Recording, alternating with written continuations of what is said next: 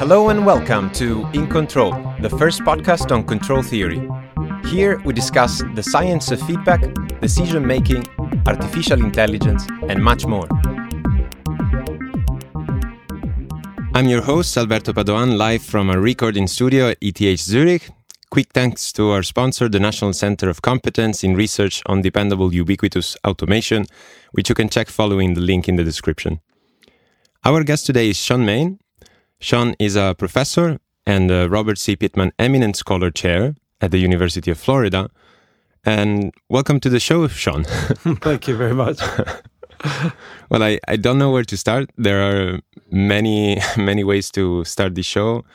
I guess one interesting question for our audience would be, how did your career start? What's your personal perspective on your personal research trajectory, if you want? You've been bouncing back and forth between many topics. In doing my homework, I found out that you worked on Markov chains. You wrote the Bible, effectively what is the Bible on Markov chains, then power systems, then queuing systems to RL. So there's a lot to talk about. Right. It's interesting. You think about, I started as a math major, and I was obsessed with mathematics. I loved it. And then I remember, I'm really proud of this moment in my senior year when I thought, I don't want to be an artist in an empty room. And I literally thought that at the time. And I went and thought, I have to get out of math because, just the isolation, And so I went to the guidance counselor in engineering and said, if you want to just do math but be in engineering, where do you go? And they said, communications and control. And after applying to a bunch of universities, it wasn't so easy. I knew nothing about electrical engineering. Ended up getting a phone call from Peter Keynes at McGill. And he just convinced me within moments that Montreal was my destiny. Okay. What was the topic of your research? And that's the trouble.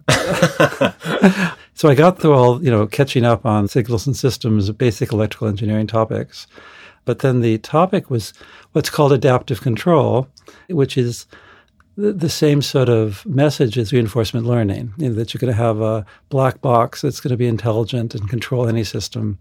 And unfortunately, the math was so unattractive. And also at the same time, George Zames was there. Now, George Zames is this famous control theorist. Yeah. And he had a vision of what control should be, and adaptive control was not part of it.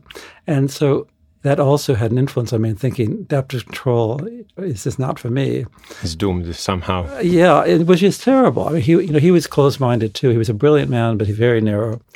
But so I found my escape by converting the problem into Markov processes.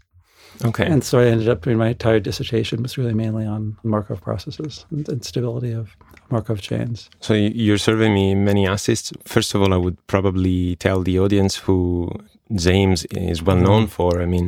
He's absolutely one of the pioneers of robust control. Yeah. And I can think of so many concepts like the gap metric, for example, is one of them. But it's interesting. He's a brilliant teacher. It's unbelievable. Yeah. It's interesting that he had such an opposing view towards adaptive control, which is now regaining, I would say, popularity due to the explosion of reinforcement learning in the field of machine learning. Maybe we can talk about your excursion into the world of Markov chains. Here I just wrote a note on a review that Nobel Prize winner Thomas Sargent from New York University, Nobel Prize in Economic Sciences, has on Amazon. The book is Markov Chains and Stochastic Stability, a classic from 1993. And so Thomas Sargent says, Sean Meyn's earlier book with Tweedy is the Bible for economists. This is quite a compliment from a Nobel Prize winner, who used Markov models to do everything from formulating asset pricing models to constructing Bayesian posteriors for dynamic models.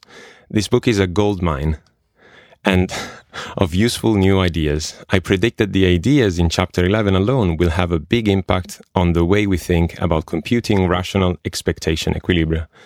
So did that happen, actually? Yeah, so actually, he's reviewing a book on networks. Yes, it's the second book, right? The second book. And yes, actually, I met Tom Sargent because I got into power systems in the economic side right after the California power crisis, when there was this big, the big scandals happened. That would be another podcast, my discussions with economists over the last 20 years. But yeah, he and I got to be friends, and he loved the work on reinforcement learning that was in that chapter. Chapter 11 is mainly about simulation and reinforcement learning. Okay. And the disasters actually I had with it. What do you mean by that? Well, the chapter basically shows how the variance just overwhelms these algorithms. It makes it very hard to train. Okay. So it's a big disappointment for me, chapter 11. Yeah. Well, are there any new developments in that direction at the moment? Well, it's funny. RL, for deterministic systems like chess and Go, where everything's nailed down, and dynamical deterministic systems, it seems to really often work well. But when you have randomness with memory, like in queuing networks and things, it's incredible how that memory compounds itself and makes these algorithms so slow to tune. And so far, I haven't figured out anything except train on a model with less variability and just hope for the best. So perhaps let's take a step back, and maybe you can help me with an analogy. So what is a Markov chain? I heard you complaining about the definition of Markov chains in other talks that I followed from you, say, over the course of certain conferences. For example, you mentioning the one listed on Wikipedia is not the right one, or at least it's not. How funny. And so I'm curious, what is a Markov chain and why are they useful?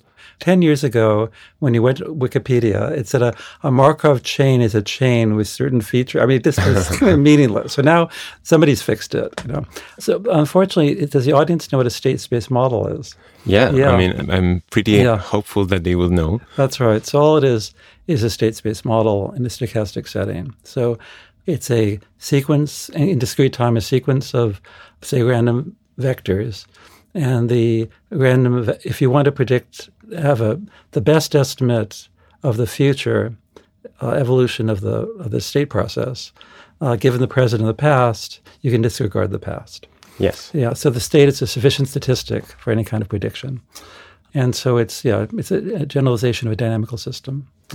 And so, in skimming through the book, also to prepare this episode, I learned about the interesting history of Markov. The mathematician Andrei Markov, who actually sparked this whole line of research. And I found that he was dubbed Andrew the Furious, or the militant academician back in Russia. Yeah. So why are these models so useful? I mean, in control, it's just absolutely dogmatic that once you have a state description, you can write down optimality equations for optimal control. That's number one. And in terms of simulation, it's so useful to say, all I need to know is the current state, and I can then draw the next state through simulation in a very simple way. If I had to know the entire history of the process to generate the next sample, it'd be incredibly complex for simulation. So those are two examples, that can go on. And then there's all these beautiful limit theory for Markov processes and Markov chain. For me, a Markov process means continuous time. Other people have different definitions. There's just such a rich theory of understanding probabilities of rare events and trying to estimate means of random variables, things like that. And so I'm trying to envision, how did you do the jump from focusing on your research studies on Markov processes to networks of them? What was the event that sparked your interest into networks of these kind of models? So after my PhD, I had a postdoc in the Australian National University.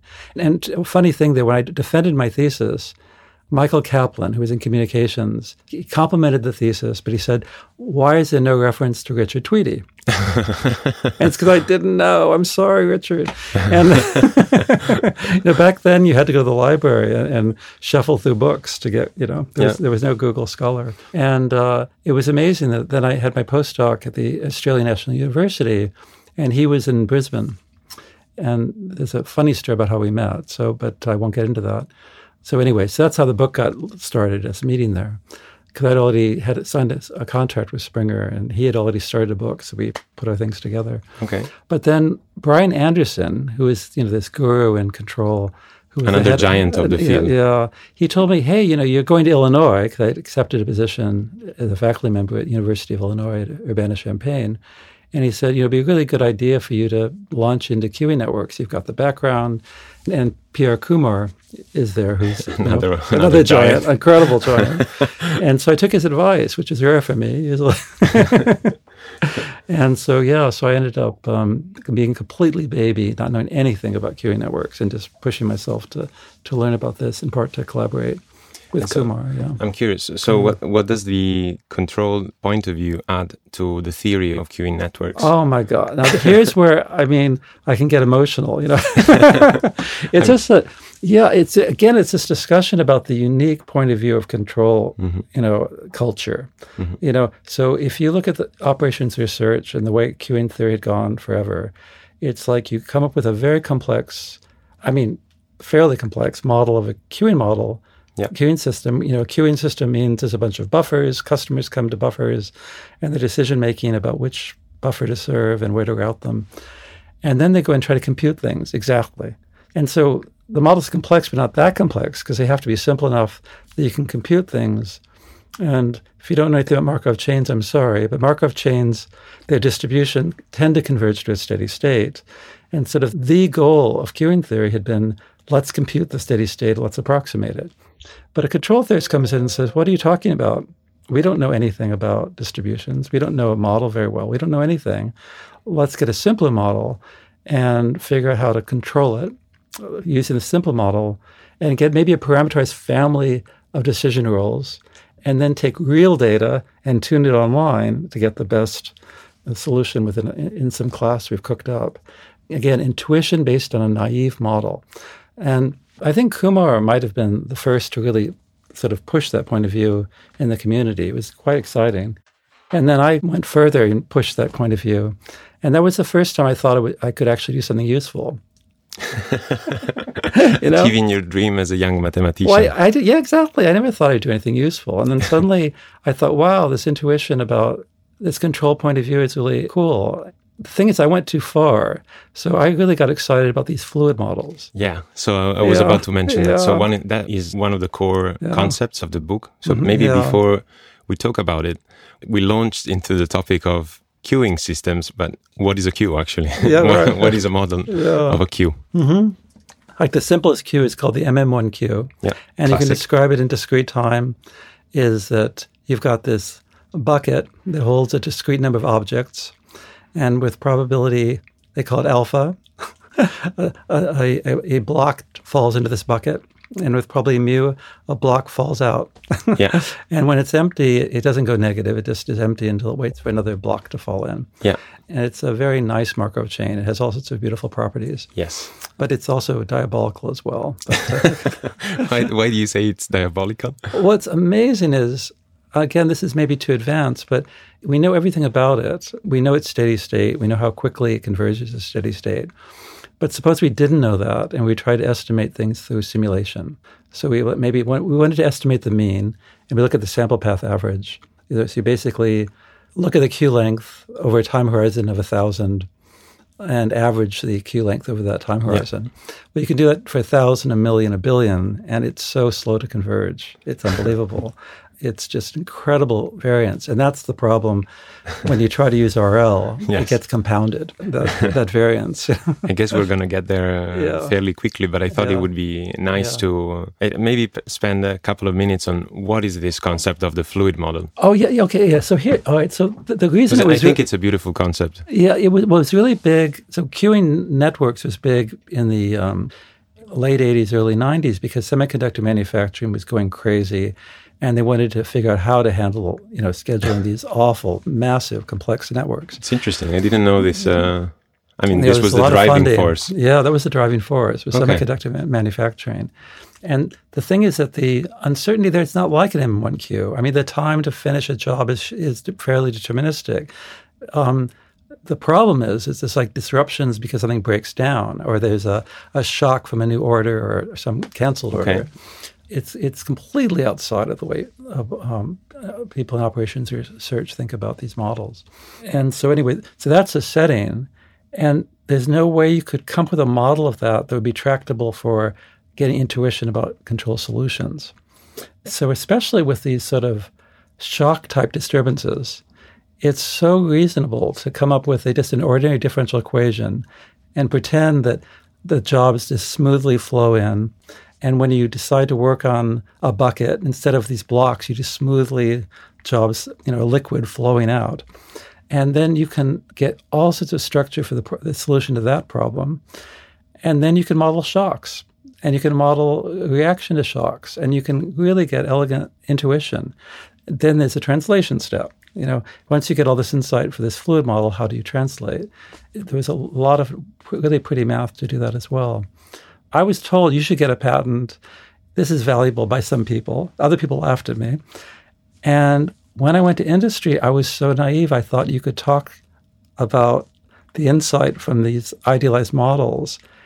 And I remember being told by somebody, like some CEO or something, tell us it's based on fuzzy logic and we'll buy it. Because fuzzy logic was super popular I guess at the time, so. right? I guess. I don't know. Oh my God. But you had to say it was something, today you'd have to say it's deep learning. Yeah. Of course. Yeah. I did learn quickly, so I kept my mouth shut. And I went to a lot of sort of industry meetings, which was really weird for me. And then the economy crashed. This was the late 90s. Yeah, this is super interesting. Just a quick question about how do you model shocks? I do have an intuition for that. But would you model shocks in, let's say, a fluid model? Oh, yeah, that's the best. It's made for that, because you can, basically when there's a shock, your state suddenly jumps. And there's it's a hybrid system, as we would call it? Yeah, and I don't need to have a statistical model of it. When there's a shock, if I can predict it, I'll get ready. That's right. So if I'm given advanced warning, with a fluid model, it's very easy to come up with a optimal trajectory that gets you to the right position to be ready for the shock and then recover as fast as possible. And, there's all these notions in queuing theory of hedging. So basically having extra safety stock or hedging to guard against shocks, you can put that in there. So it's not like you really believe it's a fluid model.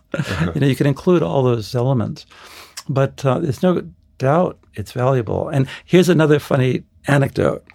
So my graduate student, who graduated a few years ago, was an intern for a company in Cambridge, England. And they were looking for somebody who knew something about supply chains and stuff. Okay. And he said, my advisor wrote a book. And so I had a contract with this company, and I had a team building software to actually get this going finally. Fantastic. And then COVID and Boris Johnson came. So the software was written, a big team, everything, and then March of 2020, or summer of 2020, wham, it's gone. So I'm not lucky in that. I was there. Not super enthusiastic, but let's not get into that. We don't talk about politics on this podcast. Sure. I see another jump, let's say, in your career. You said you started with adaptive control, and somehow recently you went back, or at least with new eyes, in the sense of working on stochastic approximation, and then at least tangentially you went back, RL. And first of all, I find that it's incredibly cool to have a theorem in your name. Oh, yeah. All right, yes. The Borka-Meyn theorem. Maybe we can talk about that, but maybe we can talk about what is stochastic approximation, how did it originate, and what's the state of the art today. So that's the thing I should say. I've been so lucky. I don't know how I'm so lucky having these wonderful co-authors. So my first sabbatical, I got a Fulbright scholarship, which funded my family, my 2 daughters, my ex-wife, to go to Bangalore, India. In the 90s, it was a paradise. That sounds super exciting. It was unbelievable. It was so terrifying. And when we landed in New Delhi and I saw the pollution and the dangerous auto rickshaws, I thought, I've blown it. I made it such a mistake. But then we flew to Bangalore and we're suddenly in this paradise. Just the most beautiful food, people, culture is incredible, the nature. It must be such a cultural shock, It was terrifying. But then my daughters were like maybe 11 and 12.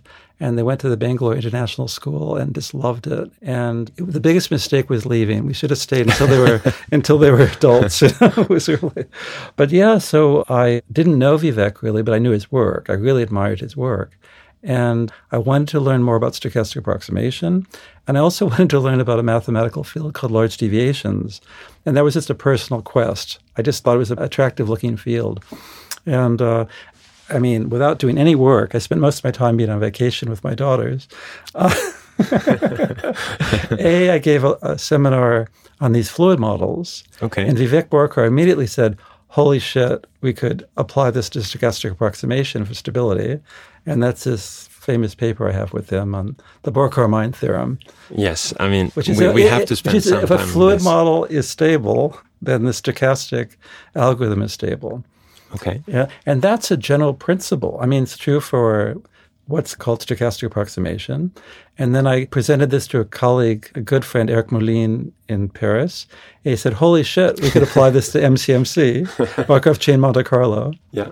And the same thing holds. So if a fluid model is stable, then the Markov, this famous statistical algorithm called Markov chain Monte Carlo, is geometrically ergodic. It's, which is a very strong notion of stability of a Markov chain. Yeah. It's a wild thing, It's just so let's take a step back. Okay. So yes. what is stochastic approximation? Can we manage to convey this to an audience that is only listening? Yes. Okay. I mean, I am familiar with the concept, but it seems also a bit of a challenge to convey. But we can try. Yeah, but I mean, let's try. It's hard without a blackboard. But I'm just going to be abstract at first. Yeah. I've got a function of some parameter that I'll call theta. Yeah. And I'm trying to find a root, which means f of theta star equals 0. It's a vector valued function of this parameter theta. Theta is a d-dimensional vector. And the trouble is we can evaluate f, but only with noisy observations, But suppose it wasn't noisy. One thing you could do is treat this theta star as a, sorry everybody, stationary point for an ordinary differential equation. No, I mean, I'm hoping that our audience will be familiar with the notion of stationary point. So another dynamical system, Yes. Yes. So the derivative of theta with respect to time is f of theta t. And so if that thing's stable, then you've got an algorithm. This is an ODE, a fluid model approach to trying to solve a problem. We just had this workshop at ETH on dynamical systems for algorithm design. And this is an example. Big thanks again to our sponsor, the National Center of Competence in Research on Dependable Ubiquitous Automation, which gave us the possibility to meet and speak in person, which is great. Symposium was called Systems Theory of Algorithm. There will be videos online as well, so we'll post some links to them. Absolute inspiration. It was a fantastic meeting. Yeah. I was trying to understand the origin of this ODE method as well. Yeah. So in doing some research, I found that is the first paper on the subject by Leonard Leung. Oh, no. So it's Robinson Monroe, came up with this idea in the 50s. Mm-hmm. And what's amazing is that Kai-Lai Chung, this famous probabilist, immediately jumped in and looked at variances, what's the so basically, so again, stochastic approximation is basically just an Euler scheme. So if you can't do an ODE, you could do an Euler approximation of an ordinary differential equation. But what Robinson Monroe pointed out, you can just slap in the noisy measurements of f. Don't take the real f that you can't evaluate, but take the noisy measurements. The noise doesn't hurt you, at least for convergence. In fact, said another way, Euler discretization of an ODE is robust to noise in some way. That's right. It's very robust to noise. But Kai-Lai Chung then went and looked at the variance, and that can be high. So it can take a long time to converge. Yeah. Yes. Actually, do you have an intuition for that? It depends on the step sizes, I suppose. God, I've spent 20 years of my life now studying this problem. Yes, and it's hard, but it's a memory again. You've got if the Euler step size is constant, it's a Markov chain, and it's a Markov chain with a lot of memory, and that memory is what makes it slow to converge. And And so, in this context, what does the Borkar-Meyn theorem say? Well, it basically says that if that ordinary differential equation is stable, a little more than stability in the sense that many people in control would understand, a little bit. Actually, no, it's hard. I can't say it in words, but you take f and you actually look at a simplification of it. And if that ODE is globally asymptotically stable, then the stochastic algorithm is stable in the sense of boundedness. And once you have boundedness of these stochastic approximation algorithms, convergence is done. Because Euler approximations are robust. It's so easy now. And this has a lot of applications also on many things that are quite popular at the moment. Yes.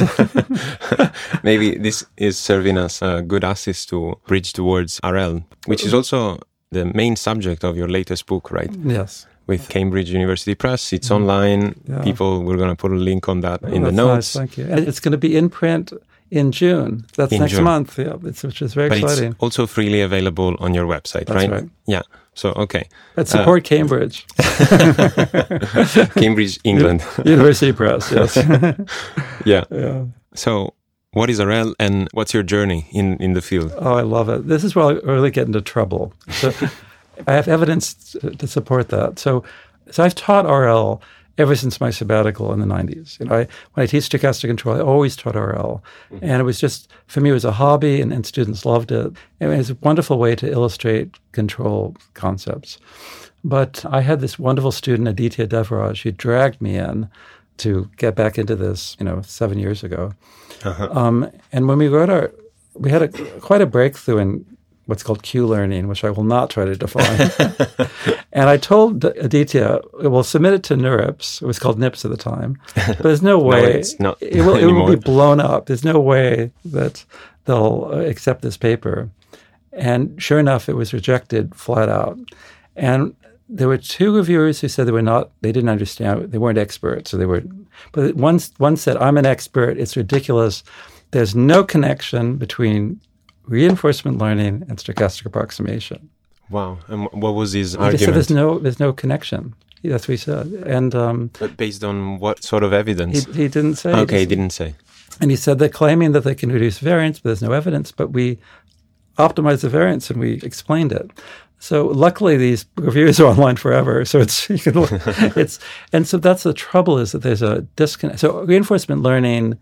So I mentioned in the beginning, Markov chains are useful for control because you can set up these dynamic programming equations to try to come up with optimal decision rules for all sorts of things, like the semiconductor manufacturing or playing chess, all sorts of things.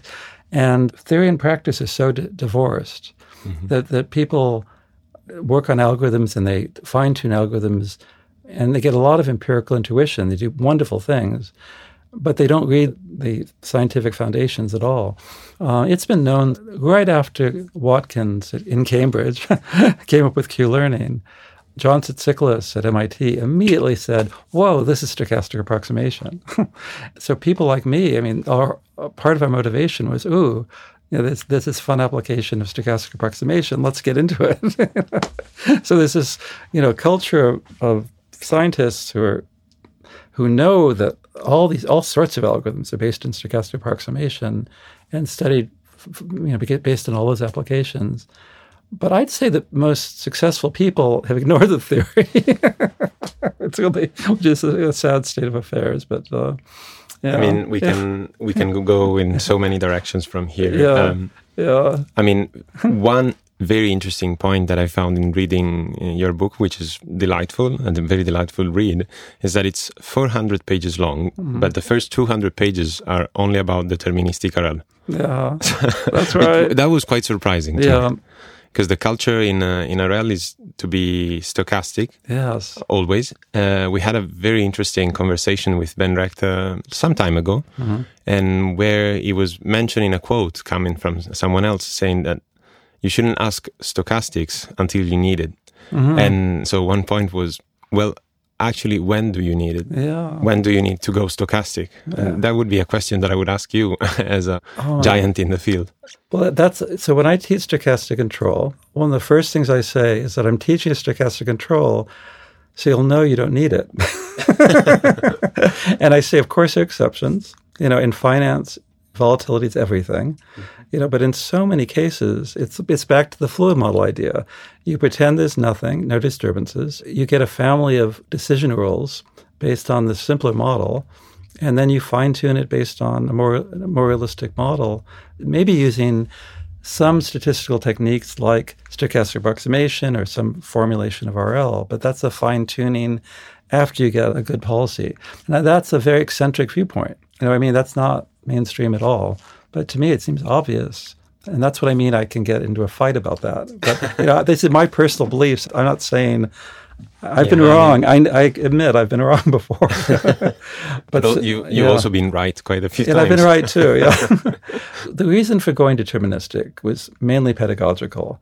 It's like I've taught this course so many times and the students are so frustrated because I'm making them learn about Markov chains. Then I make them learn about stochastic control. And then I make them learn about simulation invariance.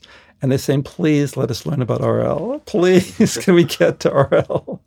And so being able to just start out in a simple setting and expose the core ideas, it's so liberating. Yeah, it makes a lot of sense. Yeah. Actually, a quick question, a quick tangent with respect to what we just said. Did you ever get interested in finance applications? Yeah, I could have made a lot of money, I bet. Yeah, exactly. I could have sold a lot of snake oil. I could have sold a lot of snake oil. One of those people who pretended you could solve all their problems with actor-critic methods, God, it would be fun if I wasn't so sad about finance. You know what I mean? The power of Wall Street is really scary. Yeah.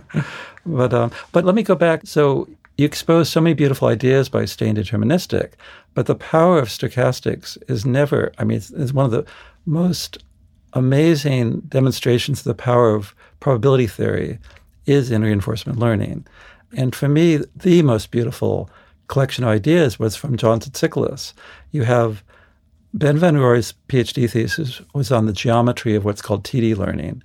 And it's just absolute poetry.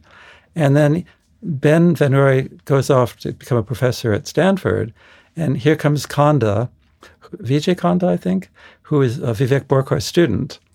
And the foundation that Ben Van Rooij laid created all this, just what was needed for understanding what's called actor-critic methods. Mm-hmm.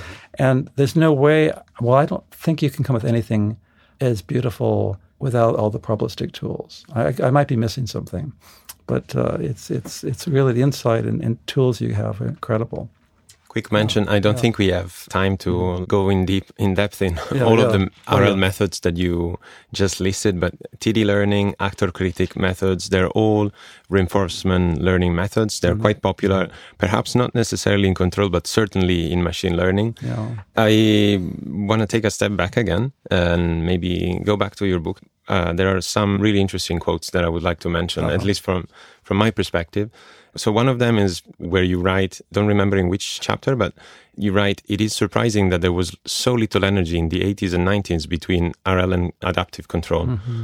There was significant outreach in one direction. Notable examples include the surveys by Sutton, like learning and sequential decision-making, and reinforcement learning is direct, adaptive, optimal control. Mm-hmm. Can you comment on... this? That's what was tough. Like when I was a grad student, there was this sort of monolithic.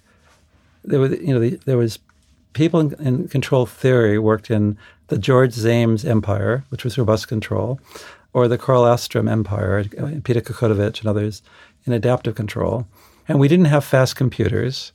So we didn't have any kind of reality to test against. Of course, there were some control people who really got into practice, but mainly it was theory that everyone cared about. And again, there were these two monoliths. And so anybody who was a little outside of that was ignored.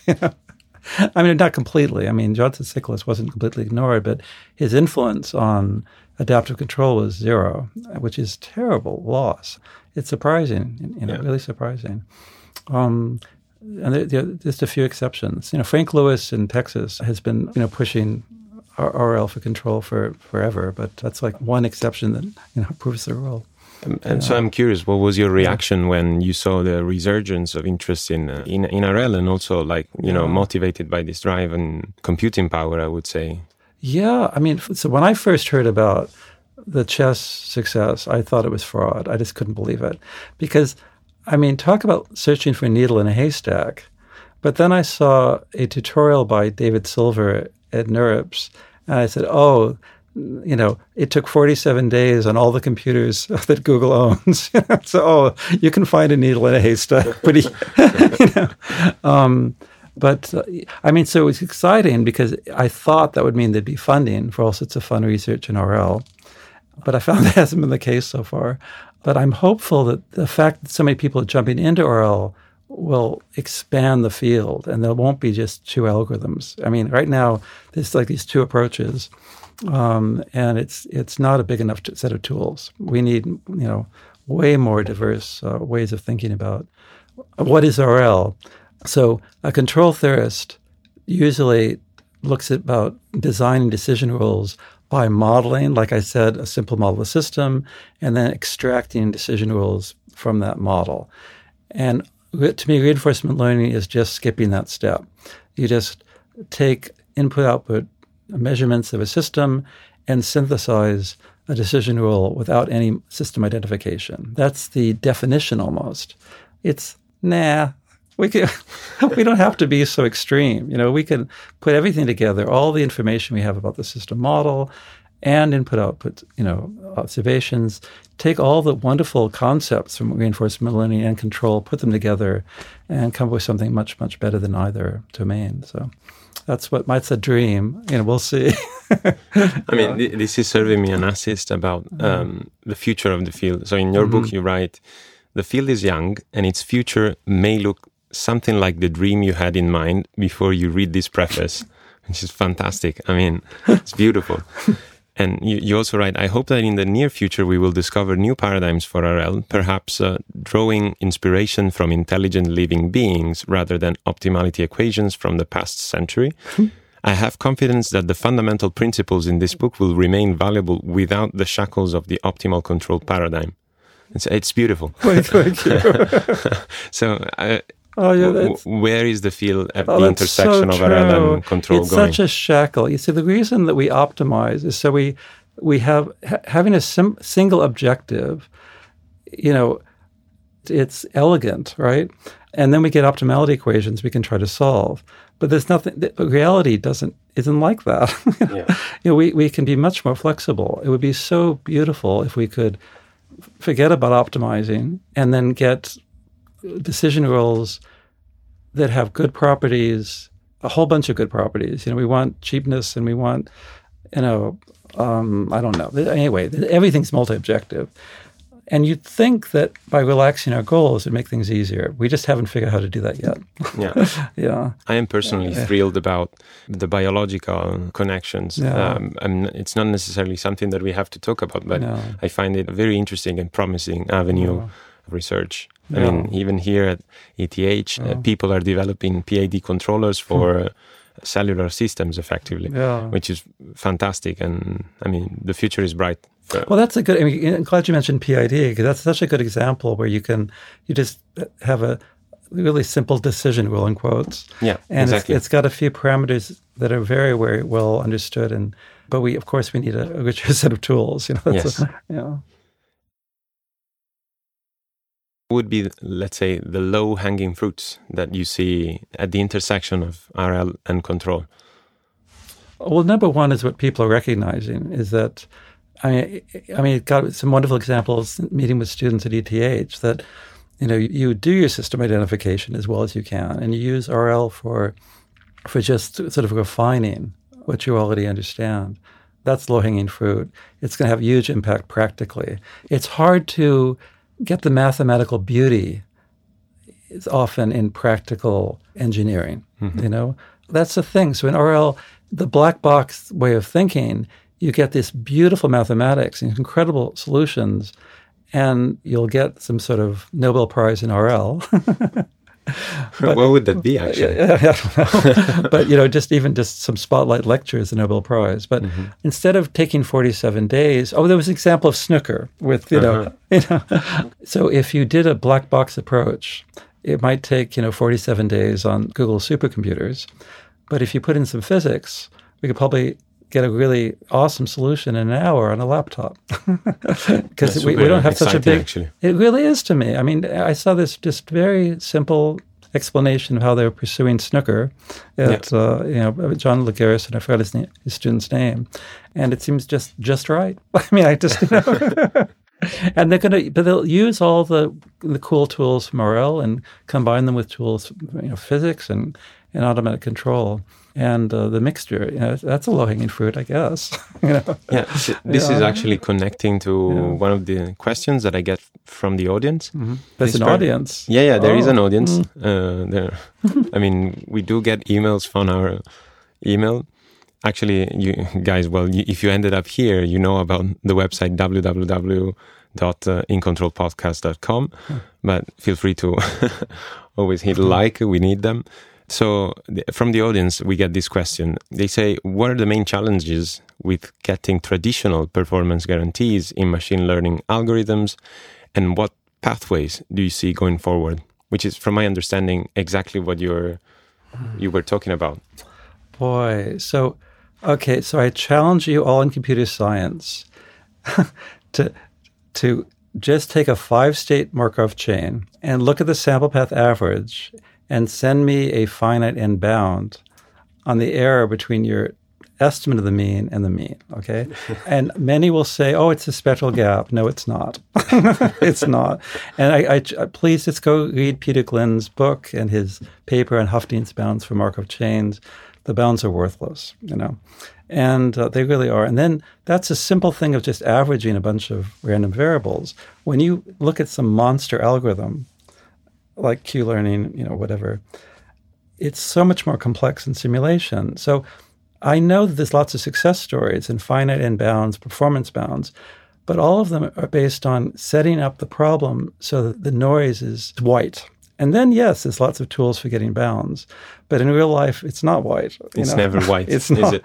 And then you just don't have any tools. And so that's why I've pushed asymptotic statistics, which is what they do in simulation as well. So again, if you look at Peter Glynn's and Asmussen's book on simulation, you'll see the emphasis is on the central limit theorem, which is asymptotic. But then in practice, it's quite finite n. You do 1,000 independent runs, you construct a histogram, you get an estimate of the variance, and then you get an approximate confidence interval. I mean, that's, I think, all I can hope for. In my lifetime, I don't think there'll be new theory that's going to handle, to do any better. But if you performance bounds meaning performance bounds of the algorithm, like when is it finished, converged? I think we learn from simulation theory. They know what they're doing, and the same tools that they use, we should use. In terms of performance bounds for a given decision rule, boy, is that important, because you can imagine if you could quickly evaluate a policy, a decision rule, we could do a lot less learning. We could just take a crappy algorithm, take the sample 100 different decision rules that come out of it, pick the best, and walk home. So it's an incredibly important area we should put more time into. Yeah. Okay, moving on, we probably get into less technical ground, but still potentially geeky. So I'm curious, what's your favorite theorem in ML optimization control? Oh my God. You're not allowed to choose the Borka-Meyn theorem. No, of course, yeah. Well, within RL, there's no question. It's the interpretation of what's called TD1 learning as an optimal projection. This unbelievably beautiful result. And by itself, basically, it solves an L2 approximation problem between a value function and approximations in a linear class. That on its own is just a pretty result. But then the way that flows into what's called actor-critic methods in, Conda's thesis, it's breathtaking. I mean, it really is. And again, Peter Glynn has something to do with that too. I mean, it was his work on and representing variances of expectations, loss functions, that fed into work with Conda and led to this elegant theory. I don't know if it's practical or not. I can't get it to work. But it doesn't matter. It's just a matter of personal taste. Absolute elegant theory. I am personally not aware of that. I'll dig it up and definitely put a link in the description. What's the last chapter of my new book? Okay. The whole purpose of that chapter. I saw the section on projections, and I was wondering. Yeah, no, it's absolutely amazing. The whole chapter is meant to explain that theory. Very interesting. Yeah. Okay, and I guess not many people in the audience know that you are an accomplished beekeeper. So in doing some research again for this podcast, I learned many things about bees. Well, first of all, that they have 5 eyes. Mm-hmm. They can fly up to 15 miles per hour. And male bees in the hive are called drones, which I suppose is where we and get the name of drones themselves, maybe. Yep. And finally, that fermented honey, known as med, I hope I'm pronouncing it correctly, is the mead, sorry, is the most ancient fermented beverage. I can believe that. Yeah. And the term honeymoon originates with the Norse practice of consuming large quantities of meat during the first month of a marriage. Wow, I didn't know that. That's great. That's great. No, but maybe you can tell us, how did you get into this? Oh, this is fun. So, 10 years ago, I moved to Florida, and everyone laughed at me. Everyone laughed at me. What are you doing? Such a sensible decision. I remember Andrea Goldsmith calling me up, Sean, don't do it. You'll never have another grad student. And of course, I was scared of Florida because of politics. But we're not supposed to talk about politics. But but it turned out I moved to an absolute paradise. Gainesville, Florida. The nature is amazing, and the student culture and all that. It's just incredible. The first thing I did is planted fruit trees like mad. I planted tangerines and fig trees and everything. Nice. And then there were bees everywhere. And then it took me a year to realize the bees were living in my pool house. Oh. And so every spring there'd be this beautiful wall of bees that would come out and feed on the tangerine blossoms and all that. And that went on just every spring, watching the bees come out and do their thing. And then my daughters and another good friend of mine in Austin, who all were really excited about this and sort of convinced me to actually get serious and tell the bees to move out of the house. So this is very recent, but I actually built beehives and platforms for them and moved the bees and started taking classes and all that. Is there a way in which you can use your knowledge of control to I'm make working the on bees it. That's right. do what you want them to do? Oh my God. No, bees aren't very controllable. Boy, they're amazing, though. The way they communicate is unreal. There's fantastic work on this, actually, from Naomi Leonard at Princeton.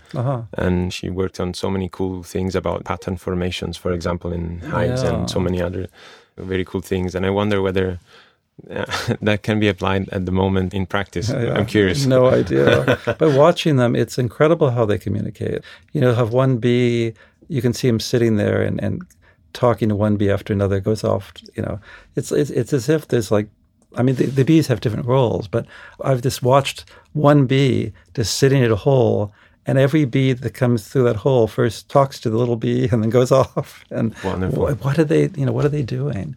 And I know that their pheromones are very powerful because I know that when I upset them, I get a sting, and they all cover me up and attack. So you direct the attack. The pheromones are really powerful. It happened twice when I was rude. It was my fault both times. Okay, another hobby I know that you have is jazz, right?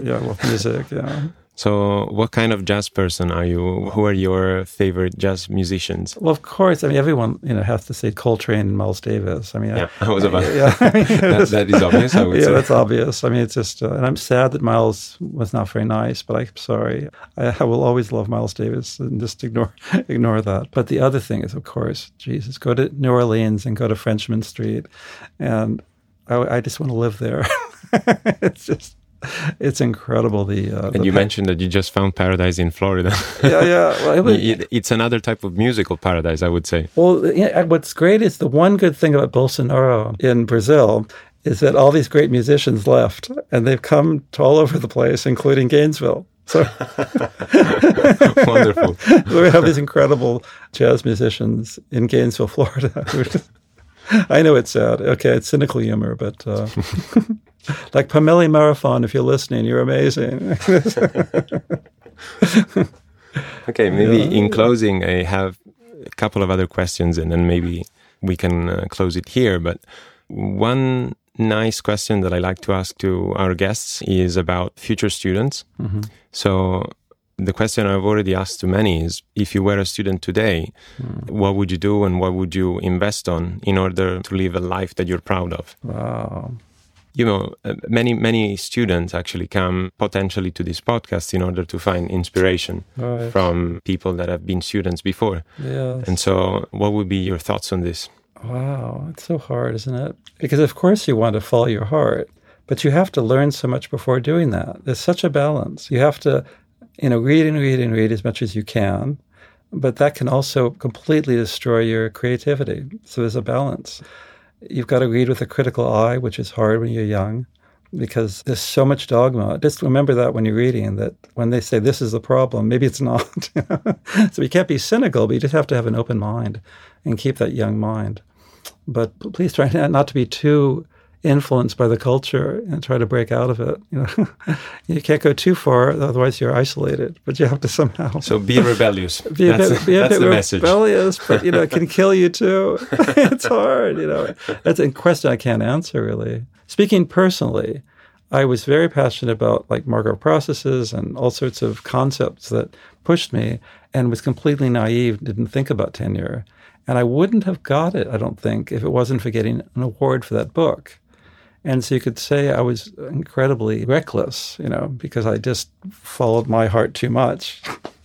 But the thing is, it was maybe not just luck. I mean, the fact that I went so deep into one topic, I wouldn't have gotten the award if I hadn't. But that's not fair. One award is between getting tenure and not, That's life, I guess. There's a lot of uncertainty and risk in life, and be reckless. All right, I'll stick with that. When in doubt, be reckless. Yeah. Okay, and maybe the last question I'm going to ask you is, who were the influential figures that inspired your research? I should have asked you this possibly at the beginning, but I'm going to ask it at the end. If you were to name 3 people, who would they be? Oh, wow. 3 people inspired my research. Of course, number 1 is John Tsitsiklis. There's just no question. He's just been an absolute inspiration. And, why? His creativity is amazing. He comes into all these different areas and, comes up with some really elegant solutions and analysis, and then he just flights off to something else like a butterfly. Just really remarkable. And in RL, he's the one that got me excited about reinforcement learning. So first we have Vivek Borkar, who's an absolute inspiration. Just another scholar that's just, knows about, you can ask him about anything and he can tell you and recite poetry at the same time, the real poetry. But actually I have to include him too. So even though he's sort of a peer, boy, did he inspire me in terms of his elegant work in RL and so forth. It's hard to be honest, because a lot of the heroes, I don't know them as well as I should. Carl Ostrom, I'm not going to do 3. Carl Ostrom just has made me love my field so much because he's such a beautiful communicator. And he's done but I don't know his work as well as I should.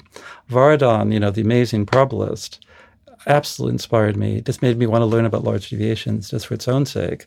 But I don't know his work as deeply as I should. So I've got to be honest that, some of these heroes just inspired me because of a few beautiful ideas. And but it's always true that we never know as much as we would like to know. Right. Okay, so maybe this is a good time to close the episode. It was a blast to chat with you. Yeah. Thanks for taking the time, and stay tuned for the next episode. Thank you. Thank you very much.